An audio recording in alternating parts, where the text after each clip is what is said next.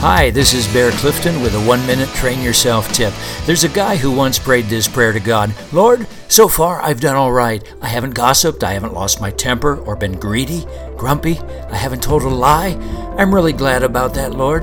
But in a few minutes, I'm going to be getting out of bed, and from then on, I'm going to need a lot more help.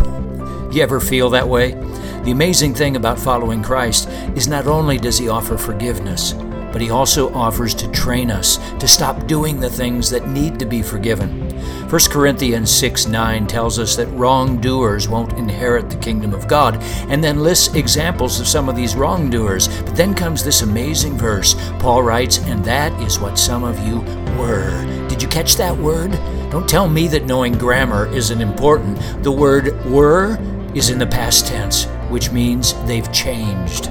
My friend, if Jesus Christ is alongside of you, your past is not your destiny. Your family of origin doesn't get to bully you your whole life. All the wrong you've done and all the wrong that's been done to you doesn't get to have the final say in who you are. That's what some of you were. Have hope, my friend. God's not done with you yet. This is Bear Clifton with Train Yourself Ministry.